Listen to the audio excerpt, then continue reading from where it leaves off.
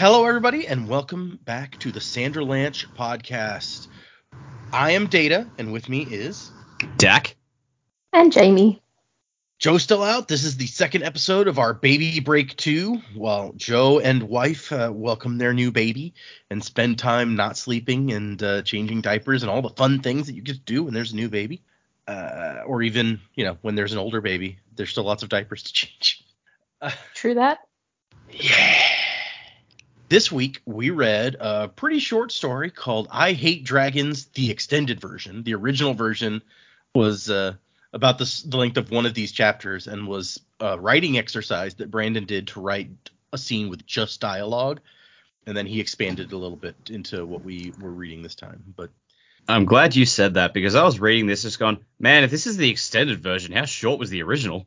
yeah, well, I mean, and you can read it like the link I gave you, the very beginning of the first chapter. He's got a link to the dialogue writing exercise, which is mostly the same as the first chapter with a little bit tacked on to the end, basically. But yeah, it's I've done one of those before. I had to write a thing for a contest that was dialogue only, and it is trickier than it seems. I think I have done that, but not for a very long time. Yeah, it's been a while for me too. So that is what we're going over. Probably won't be a super long episode. Get excited. Hang on to something, everybody. The Sander Lanch is about to begin.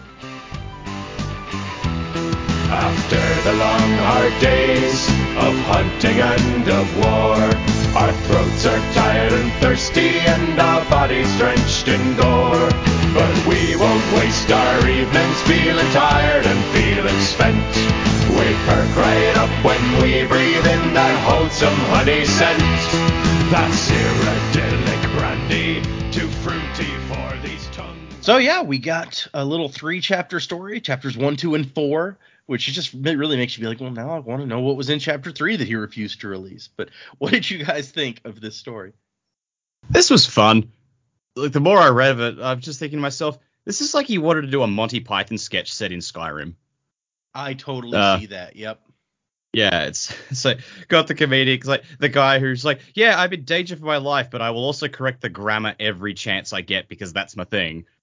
Like you got the team leader who doesn't know his ass from his hands, and like the sorceress, and then it's like, oh, this is all heating up, and he's dead. It's like, man, this is just this is easily the first outright comedy we've ever read from him, so that was fun. But yeah, no, this was really cool. I liked it.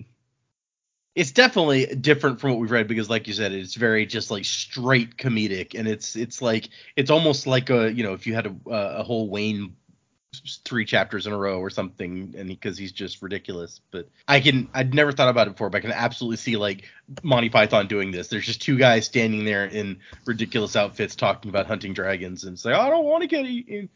And then like you get into it, and it's like the dragon just looking at him. It's like, man, you suck.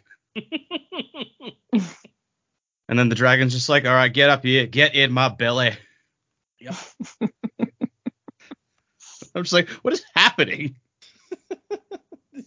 And then it gets like horribly, like the dragon just gets horribly bloodily like murdered, and it's like, oh well, that took a turn. Okay. And it just made it worse because he could talk. Yeah, exactly. Yeah, it was a little bit. We're not used to reading such a short story. Like I was prepared that we were going into a short story, but I found myself getting really invested, and then I was like, oh, the dragon can talk? Oh my god, that's so cool. Oh, dead dragon. Okay, that's fine. Oh, dead main character. Okay, that's a thing. I really liked in the first chapter just the dialogue. I was sort of surprised because I was able to keep up with exactly who it was. I found the correction of all the grammar after a little while. I was like, stop it. We understand. And then I was like, hang on a minute, you're correcting spelling in dialogue. And I'm so glad that got addressed because I was like, what, how? I don't understand what's going on here. I'm so confused. Have I missed something? But I thought that was kind of a cool little superpower to have, or knack, is it? Yeah. Got a knack for that? Yeah. Which I thought was kind of cool too. The sorceress, I'm so interested in her. I really do want to know what's in chapter 3 because the little blurb bit at the beginning of chapter 4 was like, no, you're reading this right. Brandon left it out. So I was like, oh, now I do want to know what was in that. And then the note at the end of like, there might be some more if Brandon decides to write some more or release some more or whatever. Where are you going to go from there? Is he dead? I mean, they didn't confirm he's dead. It's true. I think Just that in it was my poor mind, timing. yeah, in my mind, I think he survived, but it's just like you could easily end there and just you could have added a line to the end like, and he got eaten, and then you'd have a story. And he was Yeah. delicious. But it was good. I enjoyed it. I kind of agree about the grammar thing where it's just like at first I like that comedy. I love he's like I can hear commas and stuff or apostrophes and I was like okay that's funny and then what he does it so much that I'm just like okay no I mean I got it. It's like, It was is funny. this really important right now? Yeah.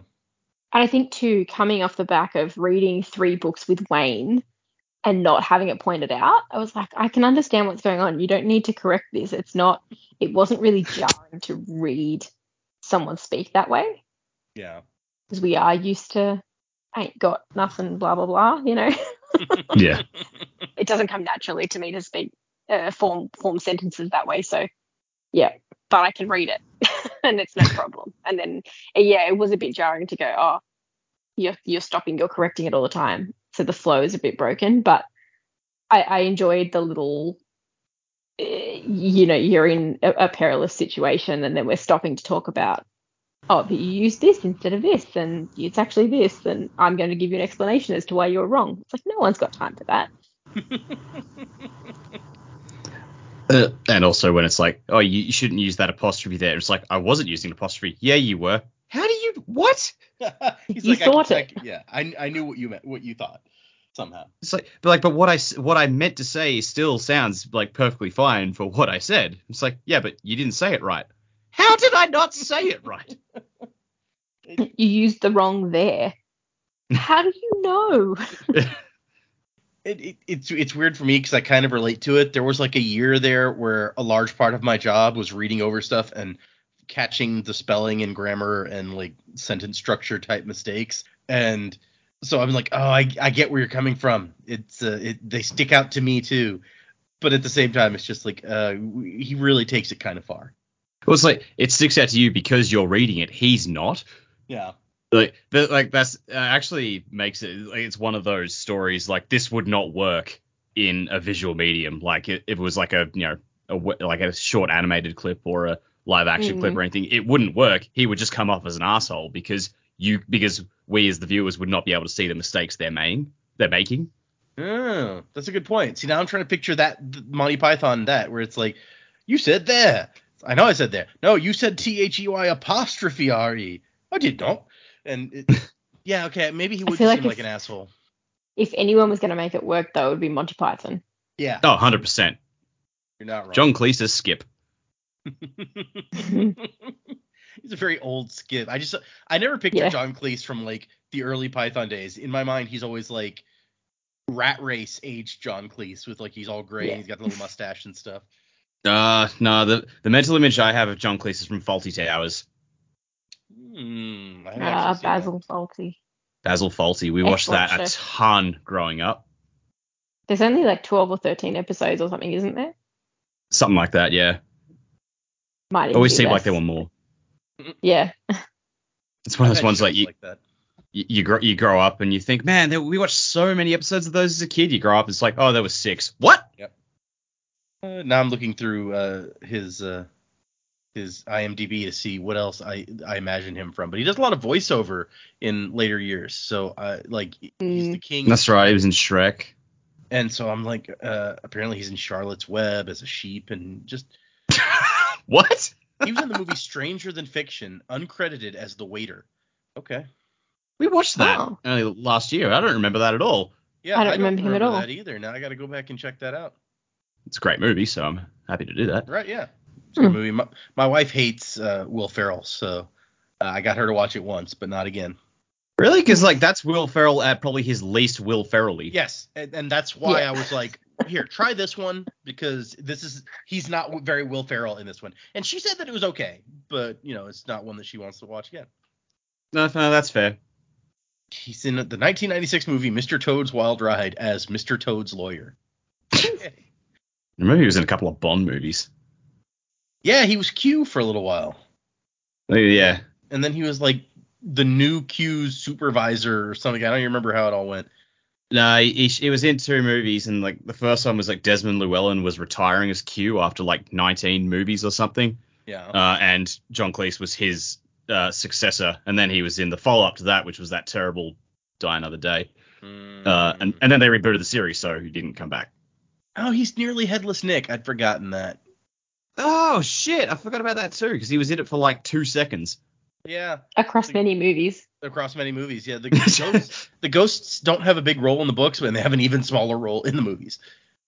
Nearly headless. How can you be nearly headless?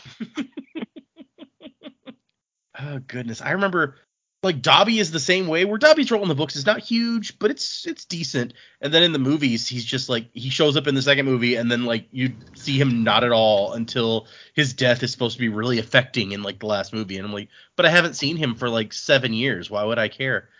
I think that got me is like, oh my god, he died. And it's like, well, he did stand on a table giving them a massive rant about how he's free for like 5 minutes. It's a wonder he didn't die sooner. Right? I feel like we've gone down this rabbit hole pretty far now.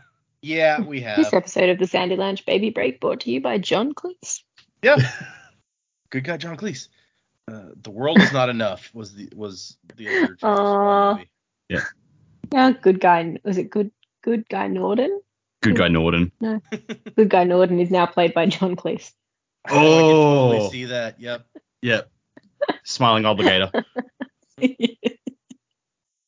Okay, I guess let's get into these 3 chapters, I guess. And I lost the browser window that had it. Hold on. I might have used that tab to find John Cleese's IMDb. No, here it is. Okay. So we meet Master Johnston and Skip. And Master Johnston is the leader of this group of dragon hunters that Skip is working for. And what Skip would like is to get paid. He has the very dangerous job of being bait for the dragons. And he's like, I mean, so I guess, no, yeah. It's not that he wants to be paid. I'm sorry. What he wants to do is maybe get a new job in the dragon hunting troop. Because he's like, you put bait out there enough times, eventually it's going to get eaten. Master Johnston says, you've been doing this for a year now, and you ain't ever gotten 8. And that's where we start to see the grammar stuff come in. He's like, that sentence was deplorable, sir. What's math have to do with this? So it's not just he notices like when the words are wrong. He also can see what they meant to say. I think, yeah, but we don't get to that yet until later, I guess. But I mean, divisible. When he says that, you're thinking divisible. That just makes sense. Like, yeah, I guess. What other math word would sound similar? Yeah. And I've started thinking, and he says, a dangerous habit. That it's chronic, I'm afraid. I like that exchange. Yeah, I got to remember that one. Chronic condition thinking. I'm sorry. I'm thinking about how many reptilian bicuspids I've seen in recent months, and I've cussed more than twice myself. He really just wanted to make that joke. It's like, all right, how can I? Yep. It does seem like a stretch to get bicuspids into a sentence. And so the guy offers him a 2% raise. And he goes, but I don't get any money. You pay me in food. And the guy's like, oh, yeah, I forgot you were a smart one. Okay, 4%. He says, you could make it double and it would be meaningless. And he's like, double? What do you think I am, made of coins? But it's made M-A-I-D. And the guy's like, the word is made, M-A-D-E, sir. And he's like, huh? That's what I said. He says, never mind. Not about money. You want more food? No. I don't. So Master Johnson's like, come on, get on with it. Dragon ain't going to kill himself. And he's like, well, I mean, technically, being sentient, they probably have a suicide rate similar to other intelligent creatures, which is something I'd never thought about before. But yeah, I guess it's possible. Yeah. Dark. It is dark, yes. But now I'm just like, has anyone ever written a story about a depressed dragon committing suicide? That's like a whole new thing. Suicidal Dragons is a great metal band name. Yeah, it is. Joe's not here, so I need to call the band names. Yep, there you go. You could you'd need some fire effects if you had that band name. Just oh yeah, do the whole drag. A friend of mine went this last weekend to a Rammstein show, and They're known for their fire effects. And he was like, oh yeah, it was like at one point they just pulled out giant flamethrowers and were firing them over the heads of the audience. I was like, Wow. wow, okay, that's a thing. Man, their liability insurance must be huge. Yeah. That's what I was thinking. Well, and he said that there were these giant like columns on the ground, like among the audience, that shot like 15-foot high columns of fire into the air. And he was like, we were like really far away, and I could still feel the heat from these things when they turned on. And I was like, geez, like what must standing next to that be like? This is horrible and dangerous. But yes, so I don't know that I would have wanted to go to that show, but it sounded really interesting. I mean, I'll admit I'm curious. Yeah. But apparently these guys, they have like 19 semi trucks that tour the country with them just to carry the speaker equipment that they take to each of these shows. They have like Dear God. Huge. enormous tons of speakers. And so I was like, this is insane. All right. How long does that take to set up? It apparently takes like 3 or 4 days is what he said when to set up at each new town. That's crazy. Yeah. I can't imagine. But apparently it was a great show. So, you know. I mean, Yeah. I believe it. You put the work in, you get a great show. So the guy Skip wants to change his participation in the hunting of the dragons. I'd like to hold a harpoon or fire a crossbow or something like that. Like, but you can't do that while you're out in the middle of the field being bait, silly. Like, no, I'd rather do that instead of being bait. And apparently they're having this discussion while hiding behind rocks from a dragon who's flying around. A 30-foot long dragon with black, distinguished by the black shading of its scales that glow in radiant colors when struck by light. That sounds really cool. Like, I'd like to see that. Yeah. Sounds pretty. Yeah. I mean, for a creature that wants to eat you. But, you know. Of course, terrifying, but pretty. Hey, I mean, bears are, majestic to look at. They'll still maul the shit out of you. Yeah, stay away from bears. I saw a thing the other day that was about moose, that it was like, a moose will kill you. Don't get close to the moose. Even if you're in your car, stay away from the moose. It will get you. It will kill you. It will beat you with its antlers until you are a bloody pulp spread across the antlers. And I was like, okay, good. It's graphic. Yeah, don't bother moose. I got it. You didn't have to get that into it. Note to self, moose are jerks. Yep. It was like, if it sees you, it will chase you until it kills you. Wow, that's hardcore. Okay. That makes me want that Kevin Smith horror movie about moose. Oh, I remember this when it was But being. I don't remember. Yeah, it was supposed to make like Moose Jaws. Yeah, he said it was basically Jaws with a moose instead of a shark. And I'm like, Yeah. I will watch the shit out of that. That sounds incredible. Who was doing that? Kevin Smith, the guy who does like Dogma, Chasing Amy, Clerks. It was going to be part of the True North trilogy along with Tusk and Yoga Hosers. Never saw Yoga Hoses. Like, Tusk was ludicrous, but I really enjoyed it. I never saw either of those. Tusk, it's incredibly silly, but I really liked it. I didn't realize that movie starred Johnny Depp. Yep. Oh, and the Yoga Hosers is a spinoff of Tusk, and that one also has Johnny Depp along with Harley Quinn Smith. Yeah, she's in both of them. Oh, and Johnny Depp's daughter. Okay, so those are the two girls. I saw trailers for Yoga Hosers, and I knew it was about like two girls. That makes sense. Those are the two. That's how you get Johnny Depp in your movie. Be like, hey, your daughter can be one of the stars. Of course, now maybe it's easier. He's not as in demand as he once was. Yep. And so the guy's telling him, no, you can't stop being bait. You're a superstar. You have real talent. That's what the Great Rock did give you. And so we get the side note that he is a Wingosian who worships the moon goddess. Scientists had recently explained that the moon is really a big rock and not a goddess. And being pragmatic folk, they had adopted their belief system, so they now worship the big rock. Man, where is this in Say's Metal Minds? Right? Yeah. I love the practicality of that. It's like, oh, science says this. Well, we'll absolutely accept what science says. We'll just worship that. It's fine. We'll just adapt. Yeah. And then there's the thing. He's like, reach for the stars. And he's like, but stars are big balls of gas that are burning. If you reach for one, you'd burn your hand. Man, like, just stop trying to be like I have to be the smartest guy in the room, dude. He does come off. Yeah. He's Literally a dragon overhead. Not the time.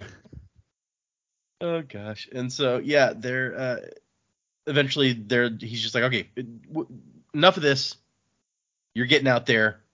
The sorceress is waiting for us to gut this one, and it ain't wise to keep a sorceress waiting. And so they've got the guy in like a coat with roses or rose scent in it, I guess, so that the dragon doesn't smell him until it's time. So they take the coat off, they throw water on him to douse the lingering scent, and then he goes out onto the open ground. And that's the end of chapter 1, which is a great place to end the chapter. Very dramatic.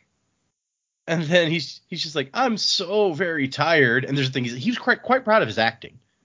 It took me a bit to figure out what was going on here. I was like, did we miss the battle? What? No, he has to act for the dragon. Also, I hate sunlight, so I'm not going to look upward. I'm just going to take a stroll along this rocky place of rocks. Oh, gosh. I love that we're in his head, and he's just like, I'm quite proud of my acting, and it immediately just proves to be a horrible actor. Oh my god, if only it was nice for me to lie down here in this field. And so dragons apparently are real good in the air, but not super agile. And if you get them on the ground, it's hard for them to get themselves up into the sky again. They have to get a running start or maybe jump off a cliff or something, which totally makes sense. I like that detail. So he has to convince it to land so the hunters can jump out and kill it. So normally dragons don't land. They'll snatch you like mid-flight, but he's ready for that. When he feels it coming up, he just trips. And it was an expert trip, something he was getting quite good at. And he like hits the ground in a little hollow in the rock so the dragon can't grab him. Gosh, I'm sad that I tripped and got dust in my eyes so I couldn't see anything for a few moments. Maybe I'll just take my nap here. I hope no wild beasts are around to savage me. And then I like, Master Johnston is over. Bite. The script says bite me. Just, oh my god. I'm extrapolating. What's the dragon skin have to do with this? No, that's exfoliate. Just totally see. Was Graham Chapman was King Arthur? I could totally see him as Master Johnston. yeah.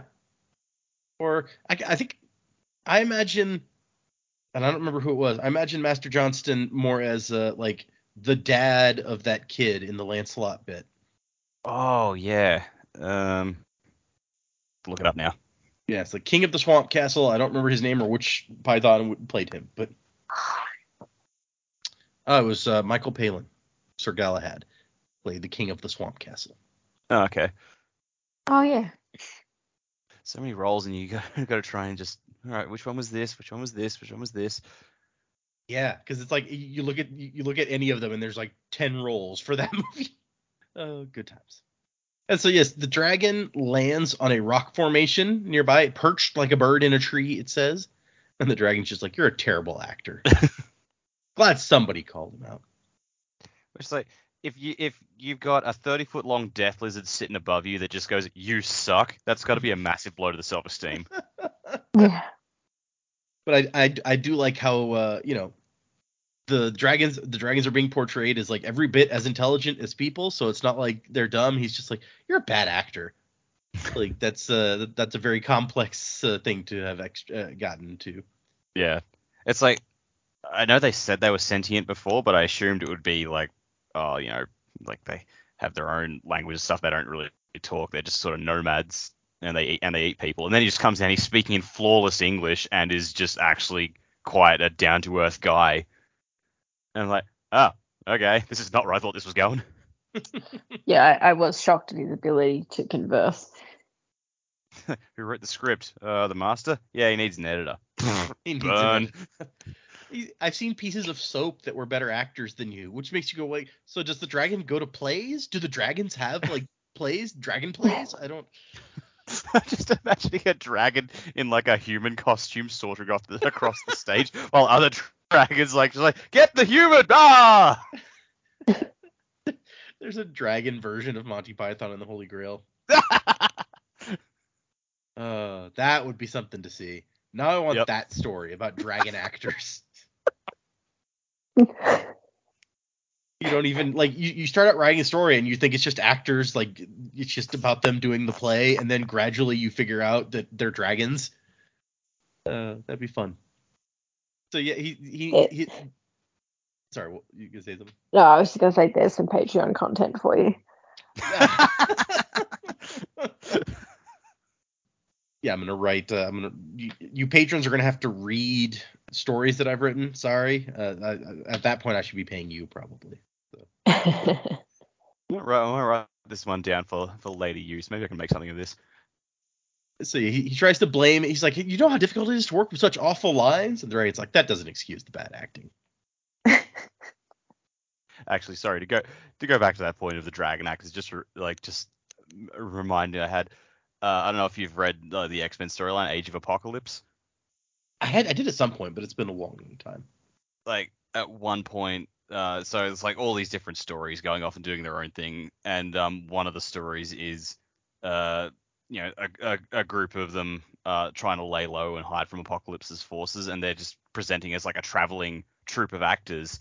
But the two main actors in the group are Toad, so like looks like a frogman, and Sauron, the pterodactyl guy. Oh. and he's such a grumpy arsehole, but he's reading Shakespearean lines. It's the funniest thing ever. That's okay. Yeah, I mean, for a traveling show, you would want to have something weird and interesting to show off. So maybe I get it that you put those two front and center. Why not? Yeah, and I guess like if they've got wings, they don't need strings to pull them up into the. Yeah, exactly. do the Tempest or something, and there's some flying magical stuff. So Skip is like, so I mean, if you saw through the whole thing, shouldn't you have left? And the dragon just like narrows his eyes at him. It's like, And so the dragon, he doesn't want to leave because the scent of Skip, his dragon nip, as he puts it, is just so powerful, so intoxicating that the dragon really wants him. Dragon's like, why don't you just come on up here? but you'll eat me. Yeah. I think At least I'll be he's honest fine. about it. Right? Yeah. I mean, he's not trying to trick him. He's just like, no, yeah, I'm totally gonna eat you. And he's like, oh, it won't be so bad. There will hardly be any pain. It's spelled THEY''RE. And Skip's like, I don't care if there's pain or not. I'll still be dead. And also, you're using the wrong version of there. How can you tell? There's no difference in the sounds they make. He says, I can hear apostrophes. What, really? I can hear spelling too. It's my other knack. And the dragon's like, that's interesting. That's real interesting. Anyway, come on up here and get eaten. Like, I'm a very busy dragon. Just come on. He's like, that's funny. I have lots of time. I can sit here all day as long as I'm not getting eaten. I'm very busy. I need to go catch the latest opera. Yeah, exactly. Dragon opera is very popular. And then there's a whole circle of life conversation, which I thought was interesting because it's just like, he's like, it's the beauty of nature, human. Like, everything gets consumed by a bigger creature until we get to the apex predator. That's me, by the way. Cows eat the grass, wolves eat the cow, men eat the wolves, and dragons eat the men. It's like, we don't eat wolves, actually. I mean, unless we're really hungry. They don't taste very good. Too stringy.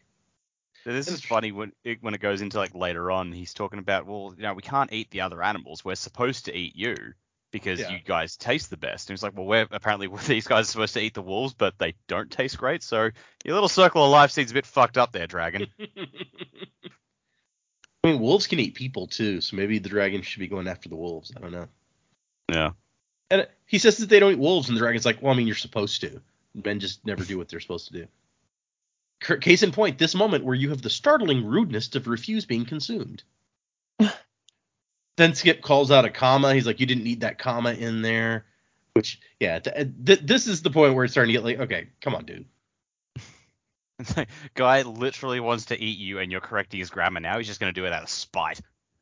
And then the dragon's like, you're not much fun at parties, are you, small human? I don't get invited to parties very often. Yeah, I can't imagine why. So... Just reminds me of Avatar when like Sokka's talking to the giant owl monster and like tries to do something, and like this owl monster looks at him and goes, "You're not very bright, are you?" Yeah, that's true. Oh gosh, I love Sokka. But then Sokka's like an inventing genius later, so he is Yeah. bright. He's just a special guy, that Sokka. It's situational. He refuses to get eaten, and the dragon says, "You're making Mother Nature cry." That's such a good line. Favorite line in the story, hands down. Good, we could use more rain. Why don't you just go eat a cow? Why don't you go eat some grass? And he says humans can't digest grass. And he says, and dragons can't digest cows. So I love that, actually. An explanation for why the dragon doesn't just go after a bigger and much easier to trick and catch animal. It's like, no, we actually can't digest those. We're built to eat humans.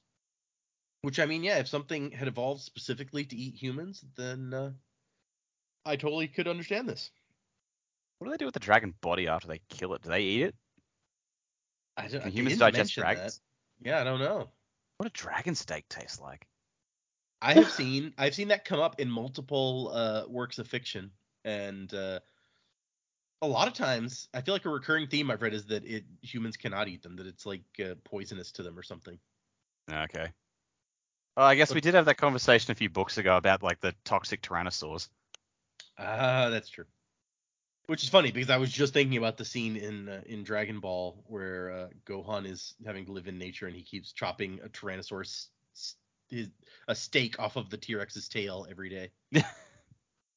And so yeah, he's like, I find that rather unfair. Who eats you? And the dragon says, the worms once were dead. It's all very metaphysical, which is funny because this is absolutely the same, like a conversation a cow could be having with a human.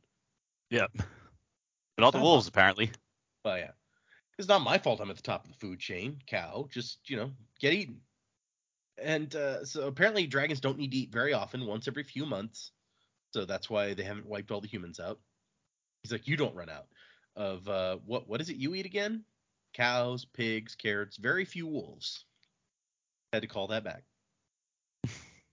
And the dragon's like, think about it this way. You'll be doing good by sacrificing yourself for someone else. Because if I don't eat you, I'll have to go eat somebody else. Probably like a fair virgin or something like a fair young virgin. Poor child. So, Such a manipulative dragon. right? Like, you getting eaten now would be very brave and noble and heroic of you. And Skip acts like he's like convinced. He's like, oh, well, I mean, when you put it that way. And so he gets up, gets closer, and then is like, wait, what am I doing? And steps back. And it was just enough to entice the dragon, intoxicated by Skip's scent. Even though he knew the hunters were out there, he jumps down, and Master Johnston is, have at 'em, boys. And here come 24 hunters, crossbow bolts firing, a blunderbuss or two out here. That was a nice touch. They shoot the birdshot from the blunderbusses through the unfurled wings to punch holes to make the dragon's chances of flying off even lower, which that's very clever. And so, yeah, everybody runs up. They stab the dragon, stab him up good. Skip trips again, but manages to just avoid getting eaten. And he's just like, I really need a new line of work. And that's the end of chapter 2. And we skip to chapter 4. It says that's not an error. Brandon wasn't happy with the 3rd chapter, so he didn't share it. I believe it introduces the sorceress character. So we don't even, this person acts like they haven't read it either. It's like, I think this is what happens in it. It doesn't really matter. And so Skip is just sitting down now. He gets a cup of warm cider and a blanket. I mean, that seems like it just takes place immediately afterwards. So I'm like, how much did we actually miss there? Yeah. I mean, I guess this could be a little bit, I don't know. I don't know how long killing a dragon takes. But yeah, they are backing away from the dead dragon here, so it doesn't seem like it's been that long. And Skip's just like, man, I feel like dragons and people should be able to get along. Like, both races are sentient, can have conversations. Both seem to have trouble spelling things properly. And here comes the sorceress strolling past. And Master Johnson's like, it's the most dangerous one we've ever tackled for you, mistress. Might be worth a little bonus, don't you think? And she doesn't give a crap what he's saying. She grabs a sword from a guy's waist and jabs it into the dragon. She rarely says a word, never participates in the hunts. And unlike other people who have knacks, dawn facers, he calls them, are supposed to have very powerful magics. Not that she ever uses it to help. So, yeah, she shoves the sword in the beast's belly and opens up its stomach and starts looking for something. She's apparently been paying for this full band of hunters to come out and hunt dragons for months, looking for something specific. There's gold and diamonds and all sorts of stuff in there, but she doesn't care about any of that. I also like that apparently while she has some sort of magic that lets her dig through the innards of a dragon and not actually get dirty from it, which that's convenient. Yeah, I'd like that power. It says that she's paying these hunters, and they also get all the treasure that the dragon keeps in its stomach. So I feel like they must be making a lot of money here. Skip's not making any of it. Also interesting that dragons have two stomachs, one for food and another for storing things in. It's like, I mean, yeah, dragons don't have clothes, so they don't have pockets, so they have to have an inside pocket. Makes sense to me. So the hunters claim to be servants of the greater good, protecting men by slaying dragons, but really they're just out here for some money. Every man who gets a stab in on the dragon gets a share. I wonder if the blunderbusses and crossbows count, because it says you have to stab the dragon. Those guys are doing a lot of work. But he says that, you have to run in to get a stab in there to get some of the money, but also the ones who run in first often end up dead.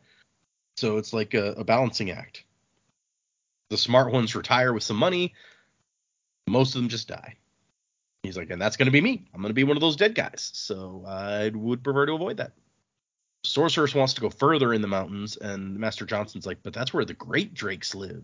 Like, this guy was big by our standards, but those guys are, like, huge. We can't survive if we try that. And she's just like, greater risk, greater reward. And then she comes up to talk to Skip, and it's like, hey, I heard what you said earlier about not wanting to be bait anymore. But I chose this group of hunters because of you. You being here makes them more likely to encounter dragons, and I don't have any time to spare. So you got to keep doing what you're doing. And to be fair, like, as we find out at the end of the story, if you are, like, just dragon bait by existing, if they are already naturally drawn to your presence, then being the bait for a group of dragon hunters is probably safer than he's giving it credit for. I mean, yes, it's still dangerous, but at least you got guys always on the ready to, have you back. That's a good Yeah. point. I hadn't thought of that. But yeah, I mean, it sounds like he has lived his life not able to stay in one place because dragons keep attacking and no one really wants him around because wherever he goes, dragons show up. So yeah, having professional dragon hunters with you at all times is probably a safe bet. Maybe if the story went on, that's how they would convince him. Yeah, probably. And the sorceress is like, I mean, doesn't all this wealth tempt you? And he's like, well, I mean, I don't get any of it. I don't get paid. And she's like, what? Like, yeah, you gotta stab the dragon to get paid. And I don't get to do any stabbing. I feel like you could be the bait and still stab. Like, when everybody else shows up to stab, can't you turn around and also stab? You're the closest already, so why not? But whatever. And he says, yeah, and but you're the one the dragons come to eat. He's like, I know, but no pay for me. And she says, who's behind this? WHOSE. And he says, who's behind this? She says, no, I asked you. And he says, no, that was a correction. You used the wrong form of the word who. I can hear apostrophes. And but the words sound exactly the same. And he says, you had them mixed up in your mind. And so that's where we get this thing that he can, like, figure out what's in her head. That makes this knack run real deep. Sounds like such a burden. Yeah. I don't know if it's more of a burden because he apparently just can't let it go and has to explain it to people. Or would it be more of a burden to keep it all locked up while it annoys you? I don't know. But I feel like he makes it bigger than it has to be by, like, arguing about it every time. And she says, I knew what I meant to say. And he says, still came out wrong. Which, that's the weird part where she's like, I mean, I was trying to say this. I knew what I meant to say. And he's like, well, it came out wrong. I'm like, well, how does it come out with an apostrophe when you don't mean to put that? It's like a really bizarre level of this correction at this point. Master Johnston is quite firm on the point. It's in the group's charter. If you don't stab, but are still valuable, you get to eat, but you don't get paid. Except for Johnston himself. He always gets some money.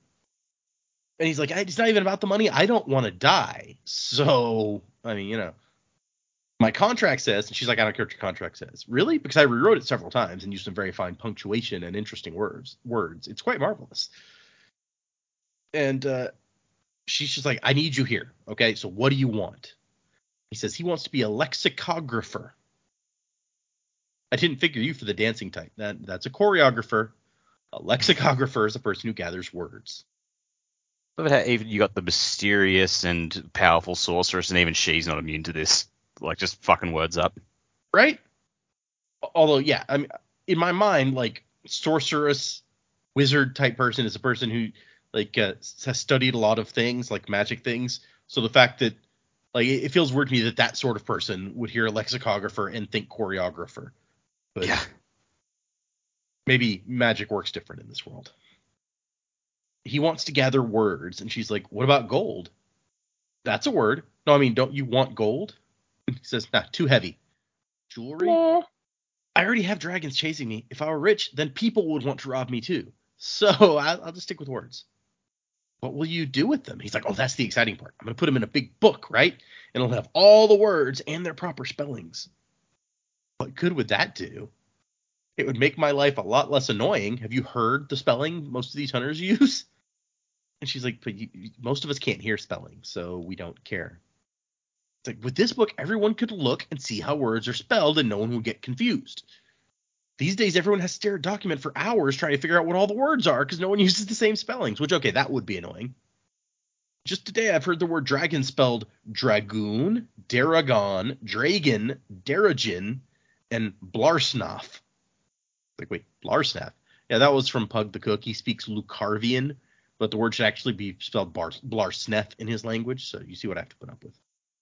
So, like, he's multilingual. He has this problem with every language. Yeah, doesn't that just make it worse? Way worse. This guy's life does not sound great, is what I'm saying here. She's not impressed by his arguments, and he's just like, the world's willing to accept misunderstood artists, thieves, peasants who dream of royalty, but nobody gets me, the misunderstood philologist.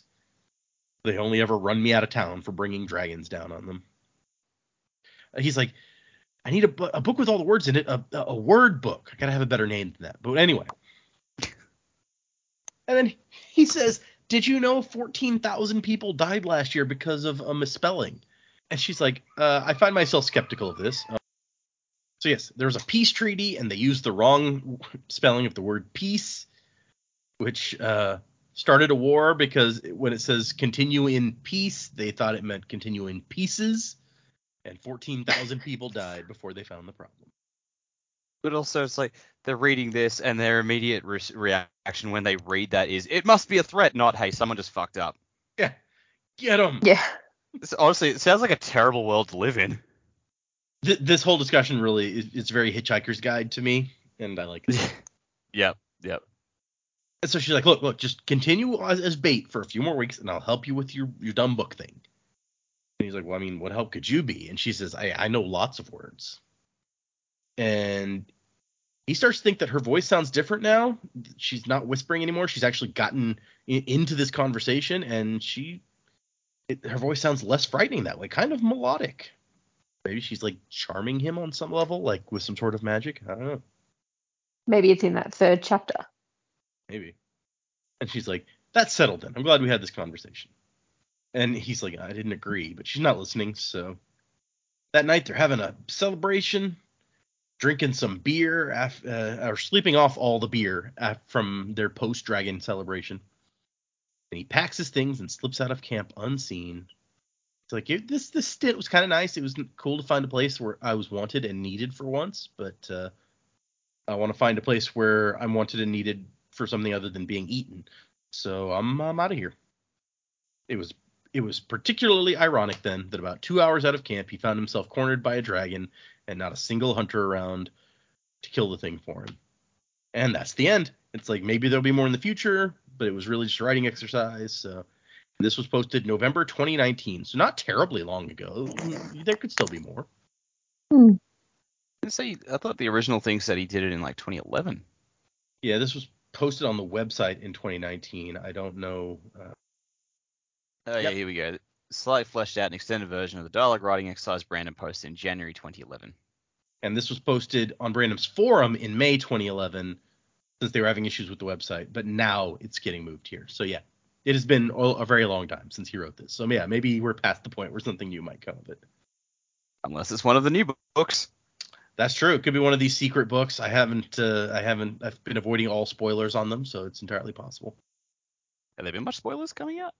He's I thought they were talked pretty about it. tight-lipped about it. He's talked about it some, and like there's some information, like the names of the books and a little bit about the plot and stuff that he's talked about to kind of wet people's whistle for it. But there's always a thing that's like, hey, if you don't want to know any of the details, if you want to be totally unspoiled for the new books, then don't read what's about to be here next. So I've avoided it. I want to be surprised. Yeah, fair enough. But there's actually always some information coming out beforehand. Not enough to like spoil the whole book, but you get some interesting little bits. And really, he released the first chapter of the next Mistborn book a couple of years ago now, I think. Well, maybe wow. not that long ago, because he didn't actually start writing it until a couple. Now I'm gonna have to look it up. The Lost Metal chapter preview.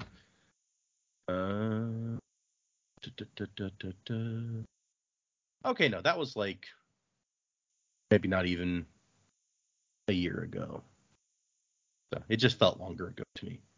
Yeah, he released chapter 1 and 2, or at least a preview of them, or read a preview of them at a con or something like that a decent while ago. So, and in the run up to a new big book like that, they release chapters on the publisher's website, I think. And so like for the last couple Stormlight books, which are, really huge books, there have been like a bunch of chapters starting like 2 months beforehand. They'll release like a chapter a week. So you end up with like 8 or 10 chapters by the time the book comes out. Yeah, okay. And apparently they're doing that right now for the lead up to the Mistborn book release in November, because I had someone ask, hey, are you going to read these chapters and do for the Patreon, do reactions to them? I was like, I guess I probably should, but I'm going to go ahead and do the Alcatraz book first and see how far that gets us. And then if by that time, like, the new book is out, then there's no reason for me to do the lead up thing. So I guess we'll see. Yeah, If they're releasing a chapter a week, could you do it though? Like, would you go crazy having to read a chapter a week? Only a chapter a week? No, I don't. I mean, when that's all that's available, our it's pain. fine. Because yeah, I always I read the Stormlight chapters when they came out for those books. So Okay. So knowing that nothing else is available to go on to helps. yes, I think it does. Fair. Although I've been pretty good with the Alcatraz book that I've been doing the thing for, because I can only read a chapter when I'm sitting here in front of my computer with my microphone and everything. And so I'll record 1 or 2, and then I'm like, well, I'll record them and edit them right away. And then I guess for the audience, if you're not on the Patreon, I'm at the time of this recording, I've already posted the first 2 chapters of that book that I read and reacted to. And so it'll probably, I was thinking maybe like a Tuesday, Thursday release schedule on those, so that I'm not like releasing them all at a go and we're done in a week, but new ones are coming out fairly often. That's what I'm thinking at the moment. Mostly because I released the first one on a Tuesday, and then by the time I finished the second one, it was Thursday. So I was just like, maybe that's a good schedule to stick to.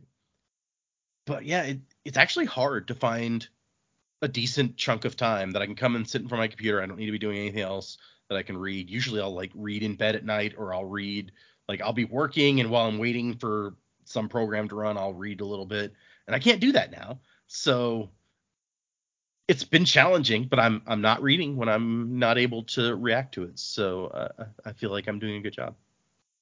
It might be harder with like a book like Mistborn that is kind of more epic, and I'm more invested in wanting to know what happens. But I guess we'll find out. So yes, that is I Hate Dragons. Just a fun name for a story, a fun little, just silly thing that I thought would be entertaining to read. And I will make sure to put a link in the description for this episode so that you can read it before you listen to this. But if you don't know that until now, then that didn't help you, because we're at the end. So should have said that earlier, I suppose. For next time, the story that we are reading is, let me bring it up so that I don't say the wrong name. The story that we are reading for next time is a short story also posted for free on Brandon's website called Centrifugal. This is basically the first thing that Brandon ever wrote in, I wouldn't even say professional capacity. He wrote this in high school to enter into a writing contest at a sci-fi convention, and he won the writing contest. So this is his first piece of like fiction that he ever wrote that was kind of like at that level. It got published Cool. in some way. Yeah, I was tempted to say published, except that the thing we read last week is what he calls his first ever published sci-fi story, and this is also a sci-fi story. So then it would Okay. make me feel like a liar to have said that previously. So I'm like, it wasn't really published because it doesn't get, it's not like in a book somewhere, but he submitted it for a contest. It's like official high-level writing. Although, when you click the link, the very first thing it says is, warning, you're about to read a very bad story. So it is even shorter than what we've read this time. So it's there's not much to it. He wrote this spring 1994.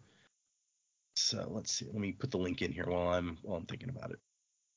But it's just interesting to me. It's like his first ever real short story that he wrote on as kind of with this eye to like being a writer kind of. So we will read that one for next time. If you want to read Brandon's first story, the sci-fi convention was called Andromeda 1.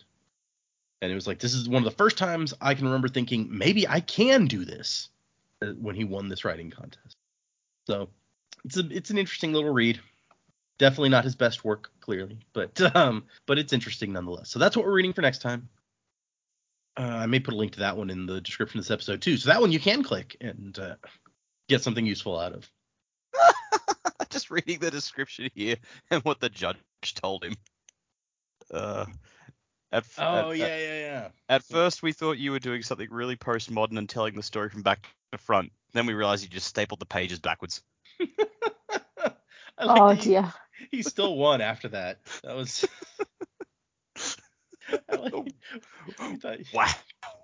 postmodern. That's. Oh god. Wow, this is really interesting. Oh, no, he just fucked up. Your story's good. Have you considered telling it in reverse? Yeah, we liked it better that way. Weirdly, I don't know. So okay, let's read. We have a bunch of emails in the box. We have about 6. So I'm gonna read, I think, 3 of these. Get them out of the way. Let's see. This first one is from Tom. And Tom says, hello, Sandra Lance crew. Still listening. Has it been a year? Probably more. I've lost track. Definitely has been at least a couple weeks since April 2020. Yeah, it has. Just a couple. At least. Haha. Seriously, I love how I have something to look forward to listening to every Monday when I start my work week. As other listeners have mentioned, I'm particularly pleased with how well this reading schedule works with my timeline to prepare for the release of The Lost Metal. I hope we haven't thrown that off anyone listening. I mean, I'm still hoping we will finish Transmorning before The Lost Metal comes out. So I don't know if the schedule will line up perfectly, he says, but it's pretty close. I was curious if any of you had noticed that Tor.com has been giving away the ebooks for the first 3 Wax and Wayne books for free to their newsletter subscribers. It almost feels like a shame that you had to buy the books beforehand when you could have gotten them for free if you'd kept to your original schedule with covering White Sand first. Well, I already had the ebooks, and Dak and Jamie get actual books, so I don't know that we would have gotten that much out of it. But yeah, I mean, I had noticed that they were giving away those books for free. If only I didn't already own them. I can't wait to see what the crew thinks of the conclusion of this book. I assume we're talking about Band's Morning. They never fail to disappoint in their. They never fail to disappoint. That sounds mean. In their pet theories, either because they're so outlandishly accurate or just plain outlandish. I have to say That sounds like us. Yeah, it does. I have to say that Joe being 2 for 2 in the secret Conjura theories has me particularly impressed. Yeah, I know you're reading it more methodically than I did, but it still has me almost raging at the podcast when he anticipated the Lessie reveal in the last book. I still maintain that the ending of that book was one of the most heartbreaking moments for me in the whole Cosmere. Yeah, it's very sad. I agree. I mean, yeah, we haven't read a lot of Cosmere, but for sure, I buy it. In number of books, I think we are more than halfway through. Now I have to look. Now that we're talking about it, give me 1 second. Because there's, I mean, the Stormlight books are big, so in text-wise, they take up, like, I think more than half. But there's only 4 of those novels out now. So we've read, let's see how many things we've read. We read the first 3 Mistborn books. We read the 11th Metal short stories. I'm going to count these on different hands. 3 books, 1 short story. We read Secret History, which I'm going to, I guess, count as a short story. We read Elantris, another book. Hope of Elantris, another short story. Emperor's Soul, another short story. So that puts us 4 and 4. Sixth of Dusk, 5th short story. Alloy of Law is a book. Shadows of Self, and now Bands of Mourning. So after this, we will have read 7 books, 5 short stories, and we will still have 1 graphic novel, 1 novel, plus the 4 Stormlight novels. So that's 5 novels, 1 graphic novel, and I think 4 more short stories in the Cosmere, and then we will have read everything Cosmere. So yeah, we're a little over halfway in terms of like number of titles. In my head, the Cosmere is like 50 books. Eventually it's going to be, but yeah, we're not there yet. I mean, it doesn't. I'm looking at my shelf now. It doesn't help that every Stormlight book is divided into 2 books. Oh yeah, that I forgot y'all's are divided like that. That would make it look way bigger for y'all. Yep. Yeah, I've got nearly an entire shelf of Brandon stuff right now.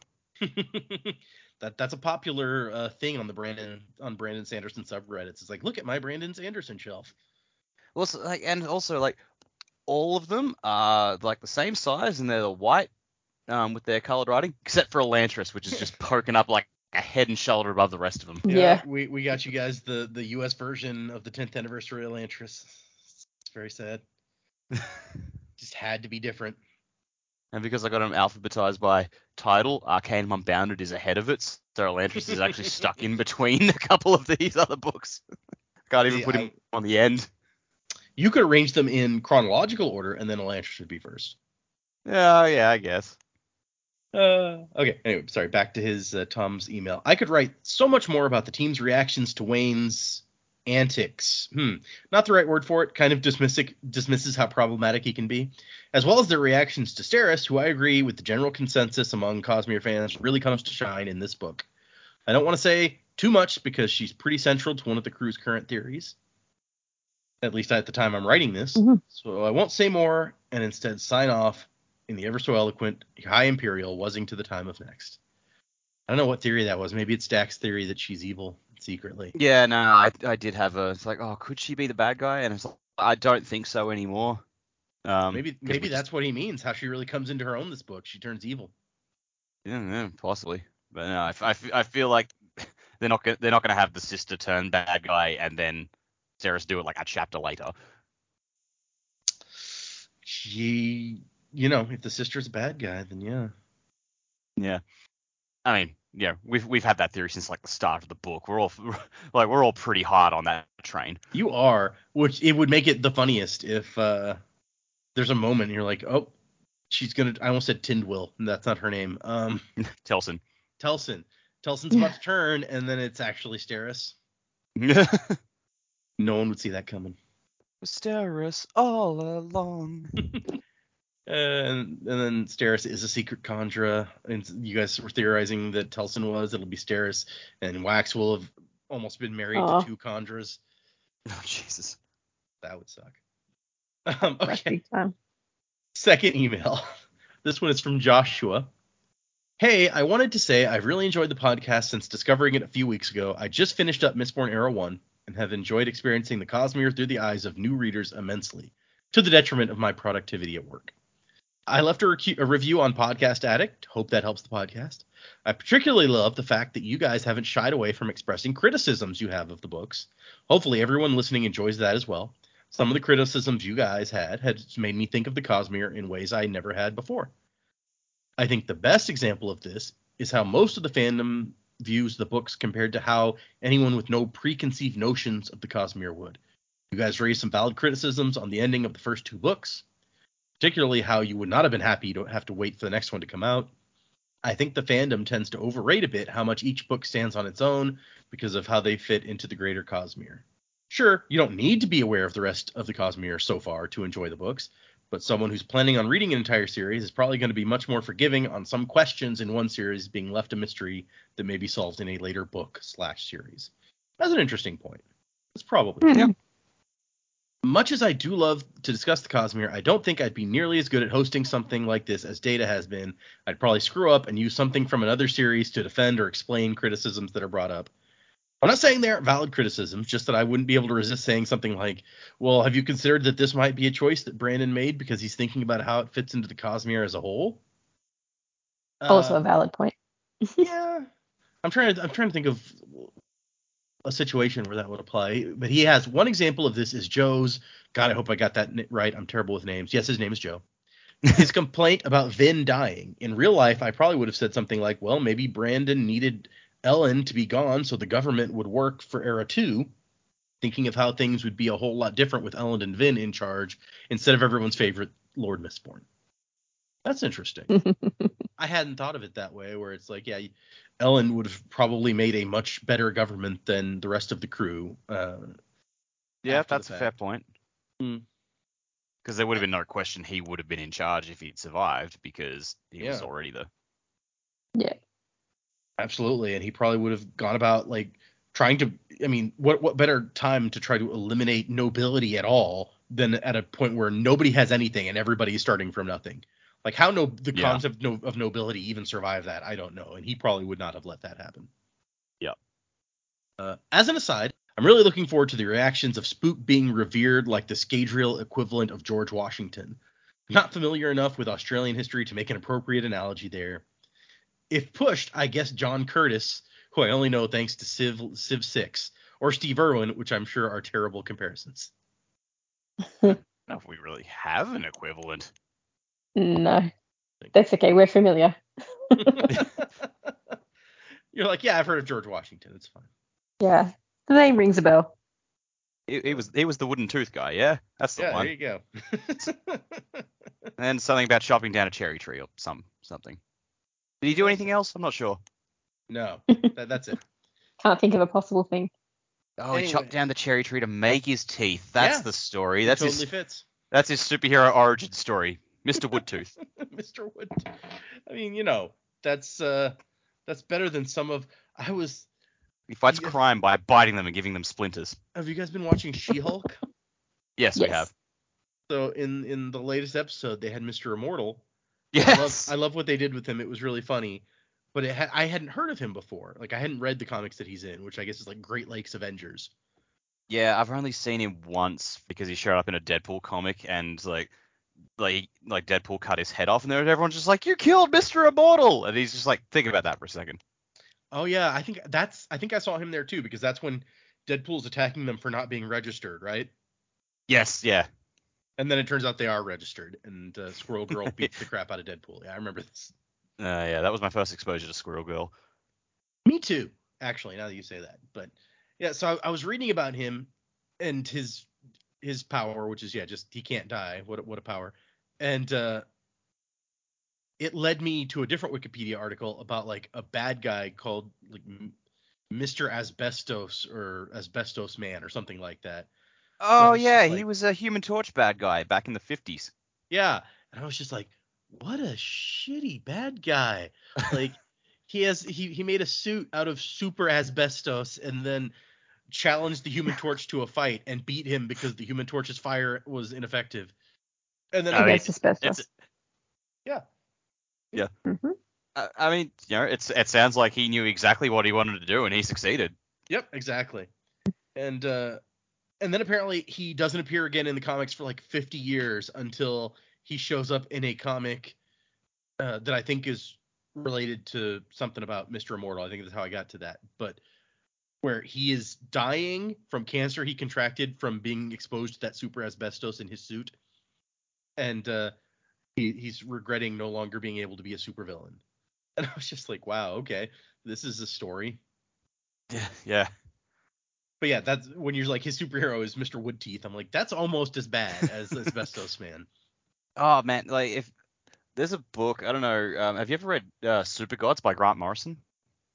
I haven't read it. I read like a summary of it because everyone kept telling me how great it was, but I didn't actually read the book.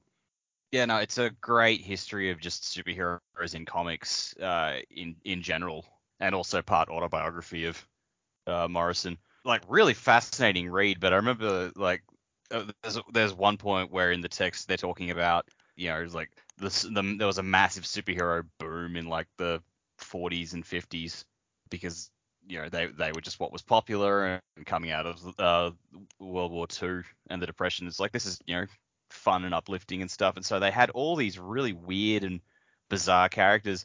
And Morrison just says at one point, yeah, the absolute worst of these was the superhero called the Red Bee. He had a gun which like stung people, and his sidekick was a little bee he called Stinger or Stingy or something, and he kept it in his belt buckle. And it was like, yeah, look, it was hard to come back from that one. Oh, I haven't seen that one before. I've read a lot of articles where it's like the worst comics heroes or villains, and there's always some really funny ones in there that I'm like, when are we gonna see these guys in an MCU movie?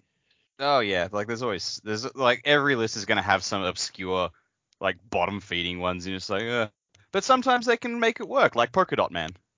Sure, yeah, that you're right. That was very very fun in the movie, the way they handled him.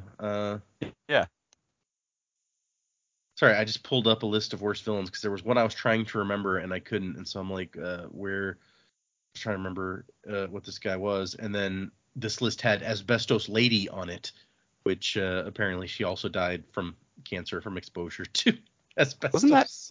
Wasn't that the original Asbestos guy's daughter? Maybe I didn't actually read any details. I was just like, okay, well that's interesting. Let's see, Fantastic Four, Human Torch. I don't know. It doesn't actually say. No, there's a guy who like rides like an old timey bicycle. He was my favorite. What, like the penny farthing with the big wheel in the front? Yes. And I'm trying to remember his name because it was it was hilarious. And I gotta find this guy now. Because it was like, we want to see this guy in movies. And I was like, oh, so do I now. Like now that I've seen this picture. Oh yeah, there he is. Turner D. Century. Oh God, yes, I remember that one. But no, I was wrong. It's not an old timey bicycle. He has a flying tandem bicycle with a dummy on in the back seat. That's what it was. How is that more practical than just a regular bike? I don't know, but it's hilarious. Oh, the mannequin's head is a napalm bomb. So there you go. It's just useful. His grand evil plan was to kill everyone under the age of 65 with ultrasonic waves from his horn of time while riding his flying bicycle. That's like the ultimate boomer. Exactly. That's why we need this guy. Sadly, he was only able to knock down everyone under 65. That's it. Huh. Wow. Okay. I want this guy. This picture is just terrific. I'm gonna share it with you guys. Anyway, sorry, we gotten way off. So that was pretty much the end of Joshua's. It says, anyway, I've rambled enough. Wasing to the time of next, Gonchos, which is a Man, word you from rambled different- enough. Your email led us to ramble some weird places, man. Yeah, it did.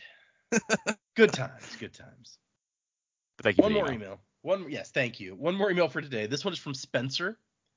He says, hey, I found your podcast about a month ago, and I'm almost at the end of Hero of Ages. 4 more episodes to go. Can't wait to hear how the crew reacts to Spook becoming a Mistborn and Sazed becoming Harmony.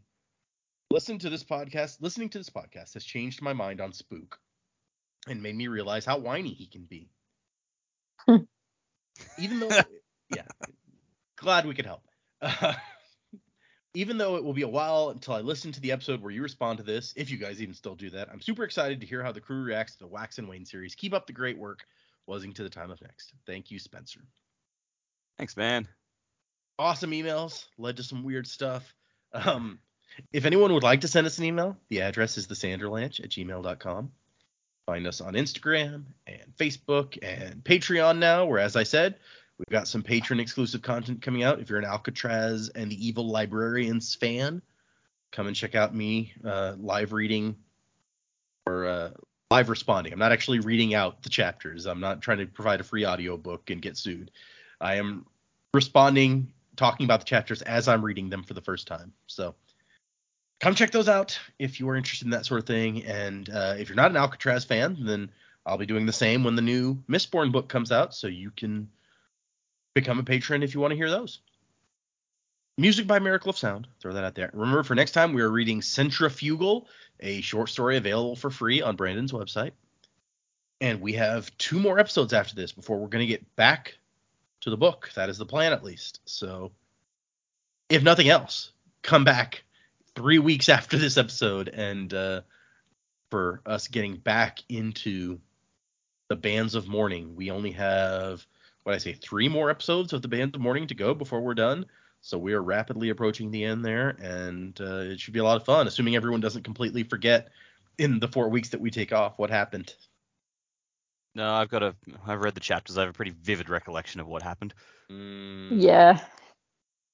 So thank you, everyone, for listening, especially those of you sticking with us through the diversion from what you expected. I know that last time when we had the baby break, it was kind of the beginning of Elantris, so I don't think everyone was as amped up for the finale as they were when we took off at almost the end of Bands of Mourning. So thank you for sticking with us, everybody, even though it was a tense time to suddenly jump off. Can't control when babies come, so what are you going to do? Next week, Centrifugal, like I said, and Wuzzing to the Time of Next.